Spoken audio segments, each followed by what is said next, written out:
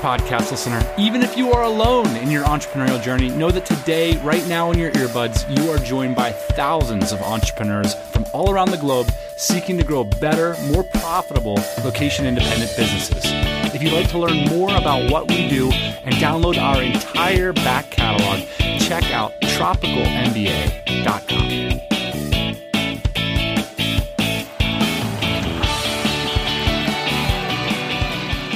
Today's show, I'm really excited about, and I want to tell you why before I get to the actual show. You know, in my everyday life, I see so many stories like the one you're about to hear, yet I've always struggled to bring them onto the show and onto the blog. I'm not going to talk about like the details of why it's difficult to like document these stories of success. You know, generally on the podcast, we just interview people who are successful, and that's pretty good. But today we want to try something different. We want to try to bring you the story and how these things actually play out for people that are changing their lives through building businesses on the ground. All right, so I'm not going to give away too much of the story. We're just going to start at square one. Today we're going to dig deep into the creation of a company called Splitly and the characters who started it. Splitly offers a SaaS or software as a service product to Amazon sellers. To me, this story is really about what's possible when you put yourself amongst people who can inspire and support you, but also hold you accountable. And I'd like to hear what you think about it. We're going to be posting the show notes at tropicalmba.com/splitly. Okay, so here's where the story begins with a guy named James Andrews, who is a member of our private network, the DC. I first met James in the Philippines a few years back when he was working on his first business, which is called iClan. So iClan was a product which basically allowed gamers to manage their clans and communities, kind of like a private Facebook for gamers. It was something he started on the side when he was living in London, but all the while, he was plotting his escape.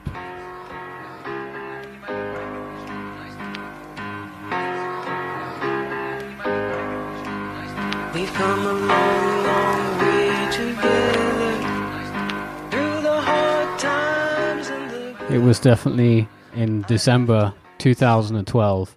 I was sat outside the train station waiting for the train.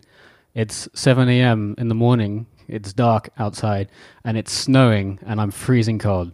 And I'm listening to your podcast along with the Empire Flippers podcast as well. And I'm thinking, I need to be out in Southeast Asia. I need to be having the freedom and flexibility.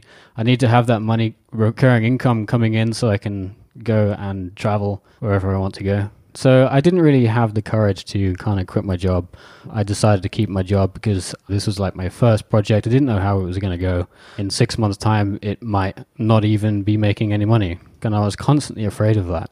I was working in London for a good few months after that.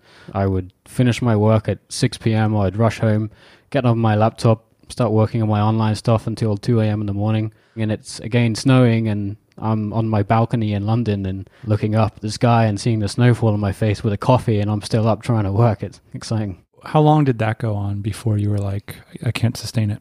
Actually, I could have probably sustained it for quite some time. It really kind of hit me when I was made more money online than what I was working in London. That's when I knew, well, I just need to optimize my time and I need to focus on wherever I can deliver the most amount of value, right? I quit my job after I was confident enough to know that I could sustain myself out in the big wide world by myself with my internet business.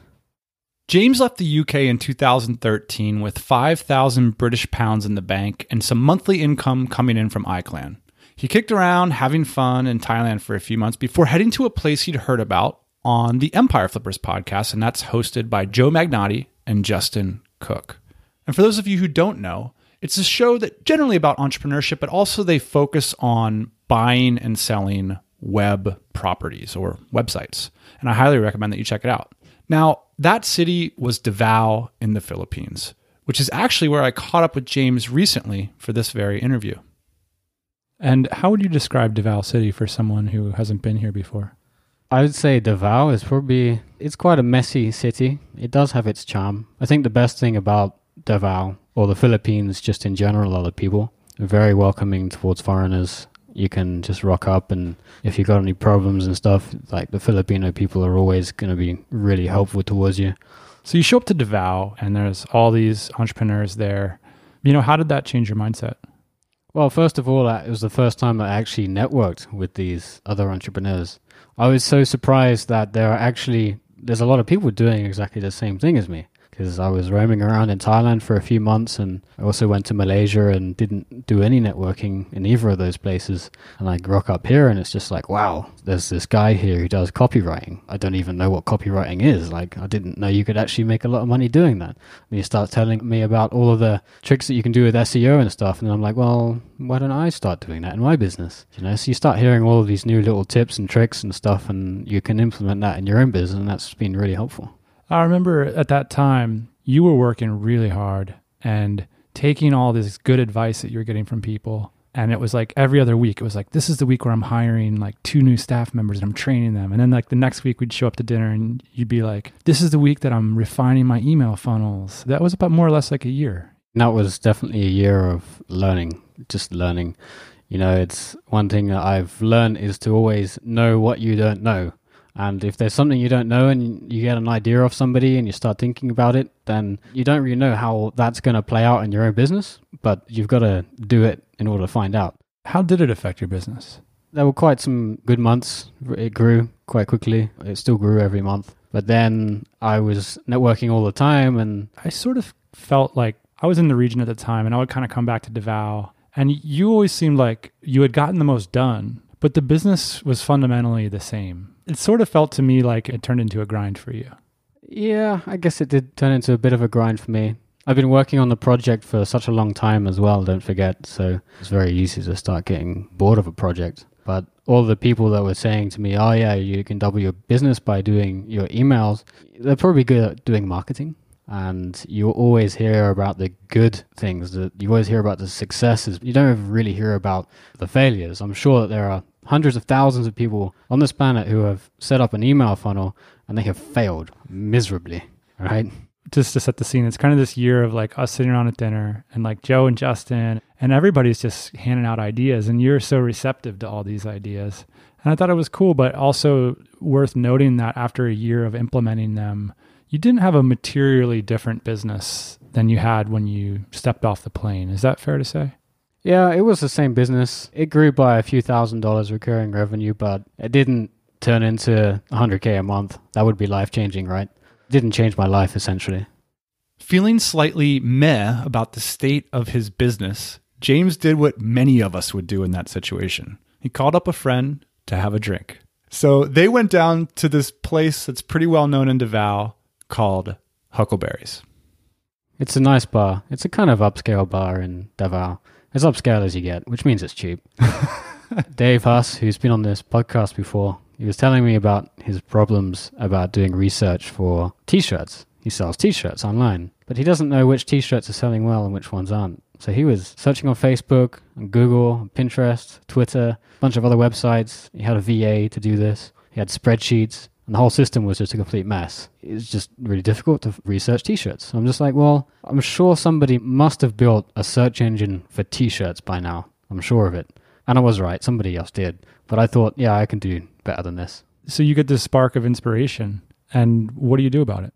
So after about a week of thinking about the technical solution, how I'm going to market this thing, the features that I could put inside the SaaS tool, I decided to go for it. And I sit inside my condo in Davao for 2 weeks. I don't go out. I have a maid who cooks for me. At the time, I had a girlfriend, so she just comes around and keeps me company when I'm feeling lonely. I was working 12-hour days, and I was really grinding this thing out. I wanted to build an MVP. What's an MVP? A minimum viable product. A minimum viable product is something that could potentially sell, but it's clunky around the edges. You haven't quite fine-tuned the product yet, and it's just designed to test the market. And so after 2 weeks, did you have your minimum viable product? I did. I launched it. And did you go back to Dave and tell him about it? I did. And his first reaction was, oh my gosh, I can't believe you built this thing. Wow. And did he become a customer? I gave it to him for free. It took me about 1 week to get my first sale. And how did you get it? I just told people about it. Dave knew some people who were selling t-shirts. I just told people about it and word started to spread. And how much were you charging for it? At the time, about $8 a month. fast forward to when we bumped into each other at DCBKK that year. You rock up to me at the closing party and say, hey, I just built this new thing. I made 10 grand last month. That's right. Grew quite quickly. I was very, very happy with myself. It was like first time getting up on a surfboard. Many listeners of this show have decided that 2017 is the year they go full-time on their entrepreneurial pursuits, and they're choosing to join other TMBA listeners to help accelerate each other's progress. They're doing that through a mastermind, which is simply a small group of like minds with similar goals. Masterminds can help you to take consistent action towards your goals and build relationships with those doing the same. The only problem is they can be a bit time-consuming to put together. That's why we're helping to take away all that hassle. You can register today at tropicalmba.com/TMBA masterminds and receive your mastermind placement in just a few weeks. That offer will end March 7th. So if you're interested, act fast. You can find all the info at tropicalmba.com/TMBA masterminds. Now, James's attendance at our annual Bangkok event, DCBKK, in 2015, the one where he was so pumped about how well his SaaS comparison tool was doing, I remember the whole conversation. It was awesome. That tool was called T-Grasp. That's going to be crucial later in the story, but we're not going to jump ahead. Before we get to that, some months earlier, James had another encounter that would turn out to be central to the creation of the subject of this show, the SaaS tool Splitly. I'm Andrew Brown, and I am one of the co-founders for Splitly, which is a piece of Amazon software to help sellers optimize their listings. Yeah, so I met Andy. He's from Ireland. He'd been living in China for 3 years, trying to do some business there, which didn't go so well, he said. So Tell me a little bit about that interaction. I originally thought that he was a drunk, epic failure. What is he doing with his life? Just seemed like a backpacker traveling around. He was working for his family's business at the time after he'd failed to do some business in China. When I was 23, I got it into my head that outsourcing was a big thing and China was up and coming, and I just delusionally saved up a bit of money and went out there, learned Chinese, and tried to set up like a web shop. That was my plan. What happened? Well, I didn't have a clue what I was doing, and I had no one to talk to. Actually, it's one of the things the biggest change that happened to me was I met a friend in Chengdu in China, and he told me about the Dynamite Circle, Tropical MBA, believe it or not. I actually started listening to the podcast a bit, and then I said, sure, do you know what I'm going to do? I'm just going to do it. I'm going to head to Chiang Mai. The difference there was that the next time I tried to do a business, I was surrounded by people that could give me advice, and it just made the world of difference. But when this story starts, we met in Davao. So what brought you there? So for the first year when I was over there, I was still just working for the family business, and I'm just writing code for their website. So it was like a remote position. Yeah, exactly, yeah. So you heard about Davao through the Empire Flippers? Yeah, so I wanted to go to the Philippines, and I didn't know where. I met those guys, and they were saying, you should check out Davao. One of my stipulants is I need a co-working space, preferably a few people around, like they're into business and stuff like that. So you show up to Davao, and what are your first impressions of the place? I thought it was an absolute dump. Yeah, no, I really didn't like it.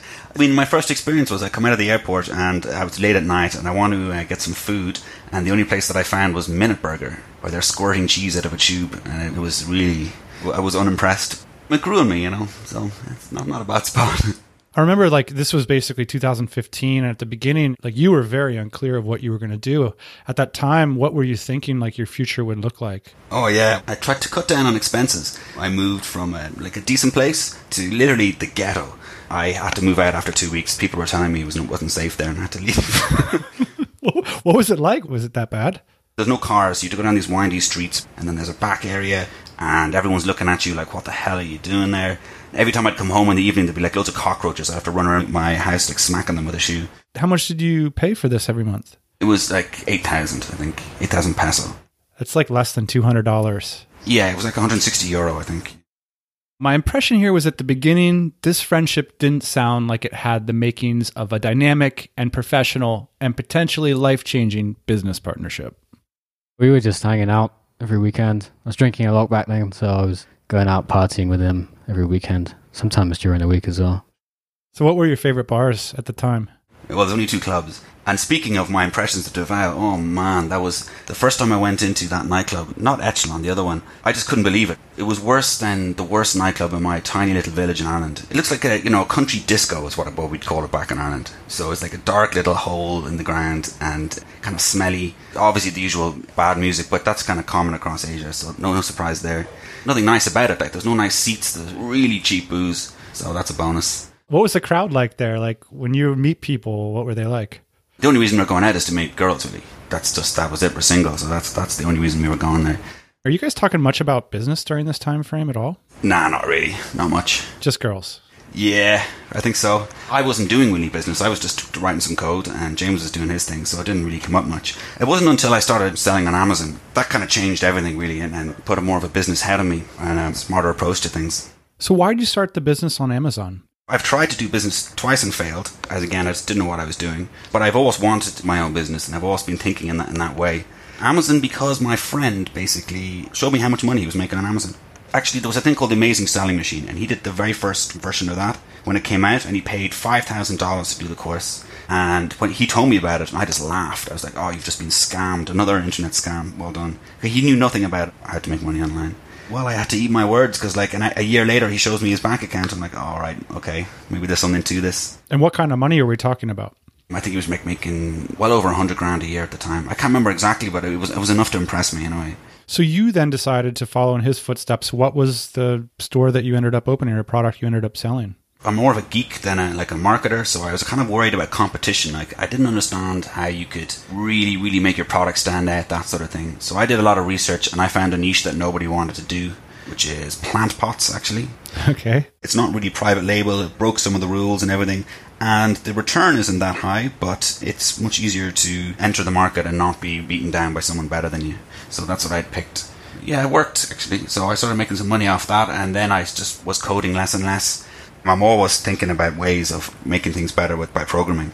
And so then after about 10 months of doing that, that's when I got the idea that you could do split testing, basically. Many of the listeners of this show are familiar with split testing. It's basically tossing up 2 different versions of the same product page and seeing which one performs better. And now more advanced tools can help you make better judgments and progress to better designs faster. Essentially, that's what Splitly does, but for Amazon product listings. So in December 2015, Andrew pinged James on Facebook Messenger. It was just an idea. And I was going to start doing it. And I just told him, I mean, he's a mate, right? I'm not going to think he's going to steal it on me or anything like that. I just told him, this is what I was going to do. I wasn't thinking he was going to want to partner with me. It was really just like part of the conversation. Like, what are you up to, man? What are you doing? Yeah, okay, I'm doing this now. And then I think what James did was he spoke to an Amazon seller. That Amazon seller said, oh, that's a really good idea. That's brilliant. No one else is doing it. And then James came back to me and said, do you want to partner then? And how did you feel about that? I didn't think too long about it, actually. I gave it about 10 or 20 minutes thought and then said, yeah, let's do it.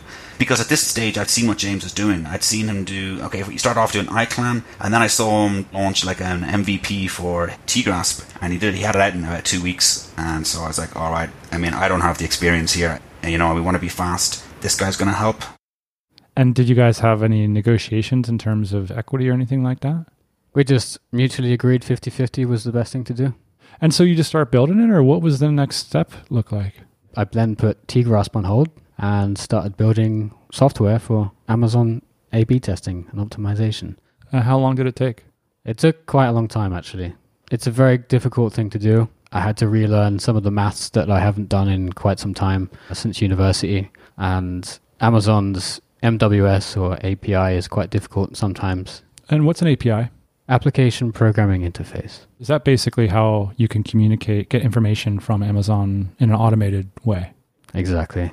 The sellers just authorize our software, and then we can go inside their account and perform updates. Is it a similar kind of situation where you're like locking yourself in your room and not leaving to build the software, or how did it go? It was a strange situation, actually, because at the time I was making more money than I'd ever been made in my entire life. I'd got iClan on the go, Tgrasp on the go. Now I'm starting up a third one. So I was kind of celebrating the successes of my other software while like still trying to plan ahead for this new one. And one thing I've learned now is the more things you've got going on, the more difficult it is to actually get things out quickly. You always have these things that keep cropping up in every single product that you've got going on. So you and Andy build the software. When did you take off the password, so to speak, and let the public see the software? I believe that was in February. So it took a good 2 months to build. February 2016. That's right. Tell me about the day that you released it. We released it, and then the whole thing broke. It was terrible, actually. It was a nightmare for me. Up until that point, we'd had like 2 or 3 seller accounts to basically play around with. You know, friends that we'd begged to let us test our software on their account.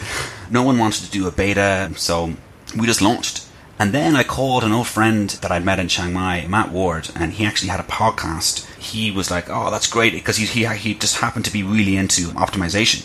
And he was looking for a product like this. So he just started promoting it. And so we got a bunch of people signing up very quickly. And problems with my code, basically. Oh, it was really, really stressful. Really, really, really stressful. What were those 2 weeks like? Well, I was in Chiang Mai and James was in the Philippines. And I was basically just... God, I think I was smoking at the time. I was chain smoking, basically. I was so stressed, sitting on the balcony, taking breaks and then going back in and trying to figure out what was going wrong. So like customers emailing you, or are you just like sitting with some status screen, like watching everything break? James builds the actual website, and what I was building was the code that talks to Amazon and does the updates and all this kind of stuff. That stuff happens on a timing, and every day at midnight on Amazon time, all the updates would happen. And then I go in and go, okay, why didn't this work? Why do they fail? You know, things are failed, things are going wrong. And so I'd have to go in and check all these logs and try and figure out what's going on. And then the emails would come in and they'd be like, oh, this is broken, that is broken, and oh God.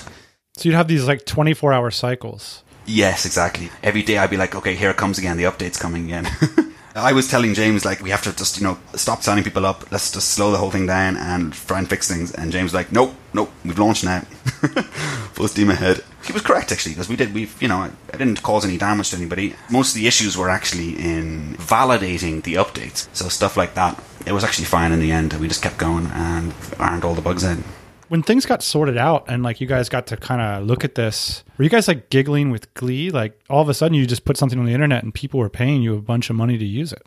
Well, I was. James that was his third successful SaaS product. He was just thinking, all right, here's another one. Let's make it as big as possible. After our initial launch, we were finding it hard to get our name out there and sign up more customers. So there was like a kind of a stagnant lull, which was a bit disheartening.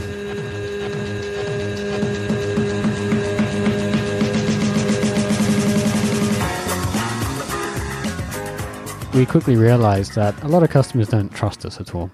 We don't have any email list, we don't have any assets that we can deploy, we don't have some nice company name. We're just a couple of developers who are in the Philippines or in Southeast Asia, spending our money on alcohol and going to the beach. And it was difficult to market this thing. We hit scalability issues from a technical side, but we also hit scalability issues on a marketing standpoint as well. And at the time, we were the first people to create an A/B testing tool for Amazon. We really wanted to make sure that we were number one. We were the go-to guys for A/B testing on Splitly. So we got an interesting email from a company called Seller Labs, and they really wanted to partner with us. They're an established software company for Amazon. They got other software tools out there, and they've got an access to our potential ideal customers. And we originally declined, but then we just realized we can't market this ourselves. We're not marketers. We don't know what we're doing with marketing. We've never marketed something to a massive scale before. When they say partner, what did they mean by that? They were quite easygoing. They either wanted to buy shares or equity in the business, or they wanted to have some kind of like good affiliate arrangement, but they would have like the first option to buy in the future. You go back to them and what do you say when you... Actually, we get on a Skype call with them. Over a couple of weeks, we go backwards and forwards with them, kind of getting towards some kind of deal. We realized that we wanted to make a deal with somebody, and they eventually made us an offer to buy a significant portion of the equity for a reasonable amount of cash. We were very tempted. We were very close to picking them and saying, yes, we want to partner with you. Must have been more money than you've ever seen, right? It was a decent amount. Enough to make me smile, I think. You don't smile very much, so... No, I don't. Okay, so these legitimate sounding business people put a bunch of money in front of you, and what do you do? I email Greg from Jungle Scout. All right, I'm Greg Mercer. I am the founder of Jungle Scout, which is a suite of tools for Amazon sellers, including product research, profit analytics, split testing for Amazon sellers, as well as email follow-up sequences. Now, to say that Greg's company had grown a lot over the last 3 years would be a huge understatement. He started out as an individual seller on Amazon, but his company, Jungle Scout, in the last few years has absolutely taken off to be one of the most well-known and respected tools for Amazon sellers in the world. Now, James got in contact with Greg because 4 months earlier, James had sat down with him at a mastermind table at, you guessed it, DCBKK 2015. At that time, Splitly wasn't yet in existence, and James was spending his time mostly successfully scaling that new product he was so excited about, T-Grasp. And just a little bit of background, because we're going to talk a lot about DCBKK Mastermind Day. That's the Friday before our conference, and it's basically an intense day-long session where attendees get the chance in small, relevant groups to raise ideas and specific problems and get feedback with their peers. And it all takes place basically before the main conference. You kind of enter the story of Splitly at the 2015 DCBKK event. Do you remember why you wanted to come to the event? I just started traveling and became a digital nomad, like just the beginning of that year. So DCBKK is in the fall. I think I started that January, February. Up until that point, I hadn't been kind of like surrounded or interacted with that many like digital nomads yet. I'd meet a few at co-working spaces we'd go to, but I kind of want to get more involved just like in the communities, these other like-minded entrepreneurs. Did it hurt for you to buy that ticket, or was it like, I'll just do it and see how it works out? Yeah, it's not cheap. I don't think I had any hesitations. Like, I'm never like scared to invest like in my like education. I guess like invest kind of like in growing my network. I think that always like repays itself tenfold. And at the event, there's an extra day before the event starts. That's basically like a work day. Did you have any decision-making process as to whether you would attend that day or not? I don't think I hesitated. I think I hopped right on that. When you're in these smaller groups of people, it's much easier to like form more like lasting relationships or like get to know people better. Whereas like if you're just in a big room with a couple of hundred other people, it's a little bit harder to meet people. So I think it was kind of a no-brainer for me to join the mastermind. Do you remember anything about that mastermind table that you were at? I was mainly with other software type entrepreneurs. James was at the table with me, and I think everyone at the table had some kind of software application. Some were in SaaS, some like had like little WordPress plugins, but it was a pretty like relevant group of people. I had never done a mastermind before at the DC BKK event. I guess probably I was just too cheap the year before. Because it's extra money to come. Exactly. But now I realize like it's absolutely 100%. Like the ROI on these events are astronomical. It was kind of like my first mastermind, and I was very nervous. I was sat around a table who were infinitely much more successful than what I was. But I think the important thing is like Greg is the founder of Jungle Scout. He was at my table, which is an Amazon research tool. And there I am sitting with a t-shirt research tool. So kind of connect. Very easy to do that because we got very similar products, but non-competing. And he was definitely an invaluable contact and also just a really nice guy as well to talk to. What was your experience like in the mastermind? How did you present your business problem when you were there? Yeah, I think the thing I was mostly looking for was how do I continue the growth? I was doing quite well. It was growing, but I didn't know how well it was going to grow.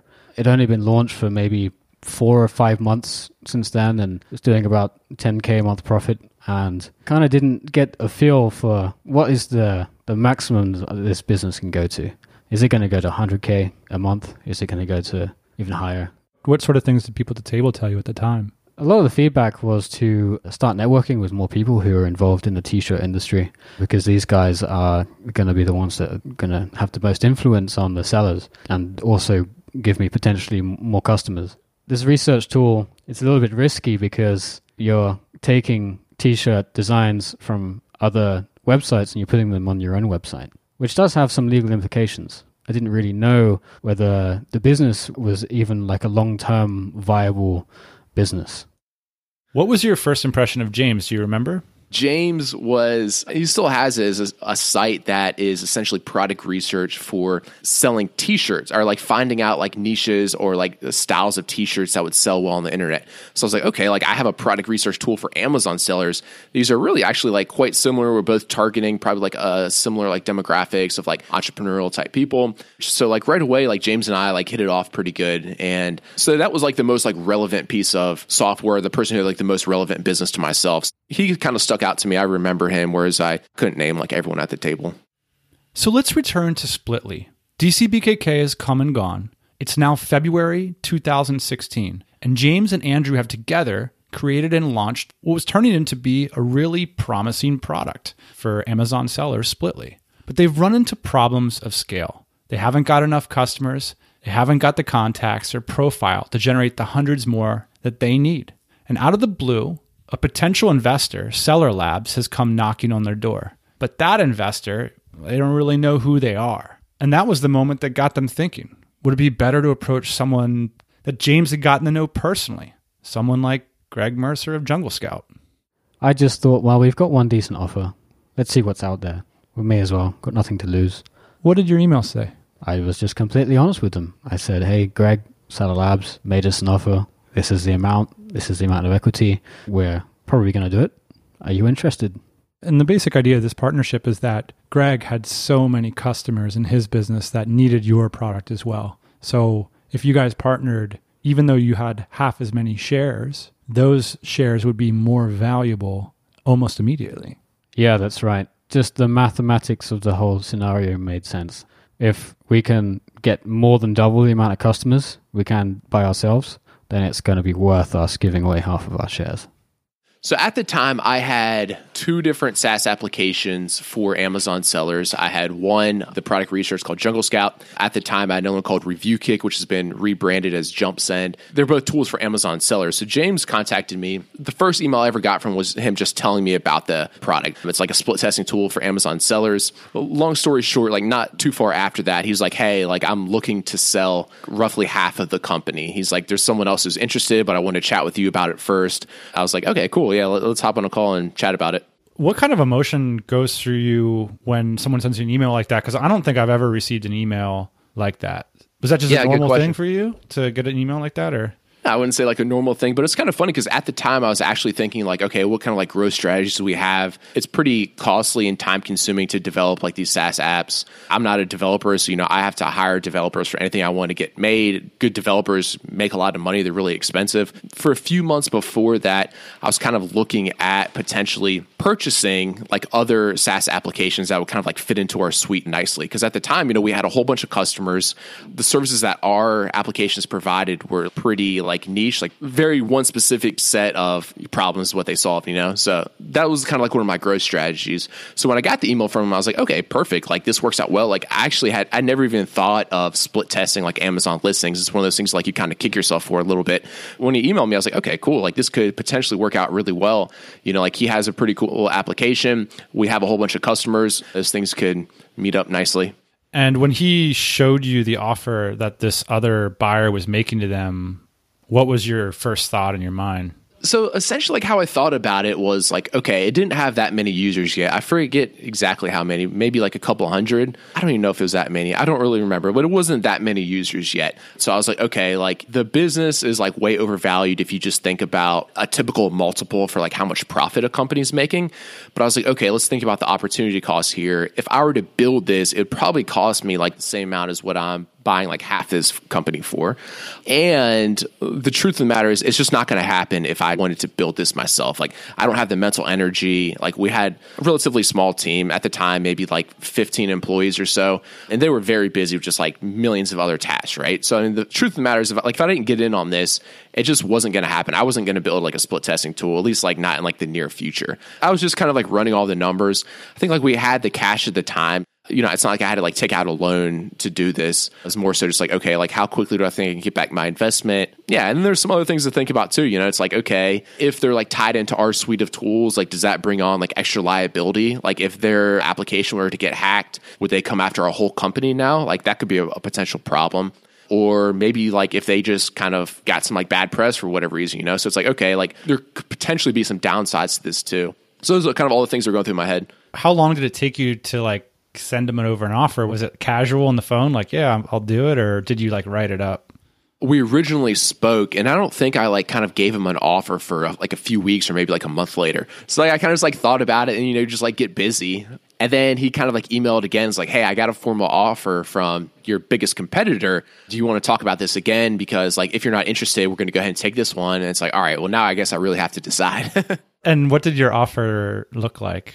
So we more or less just like matched the offer like of the other company. If they came back and said like, like you have to give us like X amount of more dollars, I think I probably just like would have let it pass. Some selling points I had for them was it's like we have like a much larger customer base than like what our like biggest competitor is. So like theoretically, we have a good relationship with a lot more Amazon sellers. Hopefully, we'd be able to get a lot more customers into your app quicker than what like our competitor would. He made us an offer that's exactly the same. Because I'd met Greg before, I kind of had that personal relationship with him already and decided to partner with Greg instead. It must be kind of mind-numbing to go from you and your friend having an idea to a few months later, somebody offering you like life-changing money to be a partner in the business. Yeah, it was interesting. I'd never gone through an acquisition like that before and didn't know what to do. Andy's brother-in-law had raised investment from some business in Ireland or whatnot, and we were bouncing emails backwards and forwards with him quite a bit just to try to get some advice on the whole situation because we don't know what we're doing, right? We have no idea how to negotiate. We have no idea how the whole thing goes down. So the idea between your partnership is really that because of your customer base, you come in for approximately half the shares. The equity value of all the shares could more than double more or less overnight. That's sort of the promise of a deal like this. How has it worked out? Yes, I think it's worked out really well. Of course, like you always want to be growing faster than what you are. But I think just within the first like few weeks, I forget how long, like we doubled the customer base. So it's like, okay, like you guys sold half your company, but within the first month or however long it was, it's like now you have twice as much customers. So like your business theoretically like twice as valuable, right? So I think like right off the bat, we got them like a great boost that I'm sure they were stoked about. I guess another reason like the partnership was good is because like we do have like a really strong marketing team. My background would be more like marketing than the tech side of it. Whereas Andy and James, they're both developers, right? They're both like good at the tech side of it. So I think that was like another part of it, right? It's like they knew very well how to continue to build out the application, make it strong from like the technical standpoint, but they probably were also like looking at guidance from like the marketing side. So it's like we have like a proven track record. It must have hurt the right to check though. Yeah, it did for sure. It always does, right? I guess like I'm just like a pretty like data-driven dude. It's like, all right, I'm just going to look at the numbers here. This makes sense. I have the cash. Like I'm always looking for like investments anyway. So it's like for me, it wasn't really like that emotional. We've come a long, long way together through the hard times and the good. That's it. That's the end of the ep. Well, it's not the end of the story. It's just the end of the episode. Greg might not be that emotional about this situation, but I was. I was like excited to do a podcast like this. And the reason is that this is how it happens, When I met these guys, like they didn't know that this was going to happen to them. They put themselves around smart people and they worked hard. And so what's the lesson from all that? I don't know. I don't have any lessons, but it's okay to be not sure about how things are going to work out. You're not always going to be able to map everything out. That there's some key things you need to get in place. You need to be around a good peer group. And if you're not, you're really hurting your chances. And you need to be focused. And these guys were all focused on having a successful business. And that attracts like. And now you got the story. And there's a lot more I'm sure that these guys are going to get up to. I don't know. I hope you guys like this. I really enjoyed doing it. We'd love to hear your thoughts. We're going to post the show notes to this one at tropicalmba.com/splitly. And let us know your thoughts. We'll be in the comments and we'll be back next Thursday morning.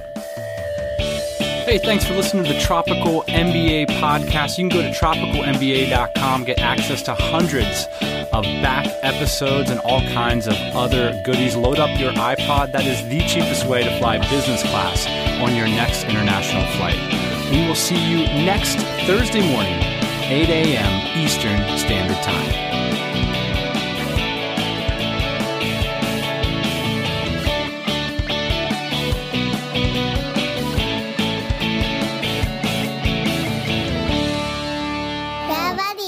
day.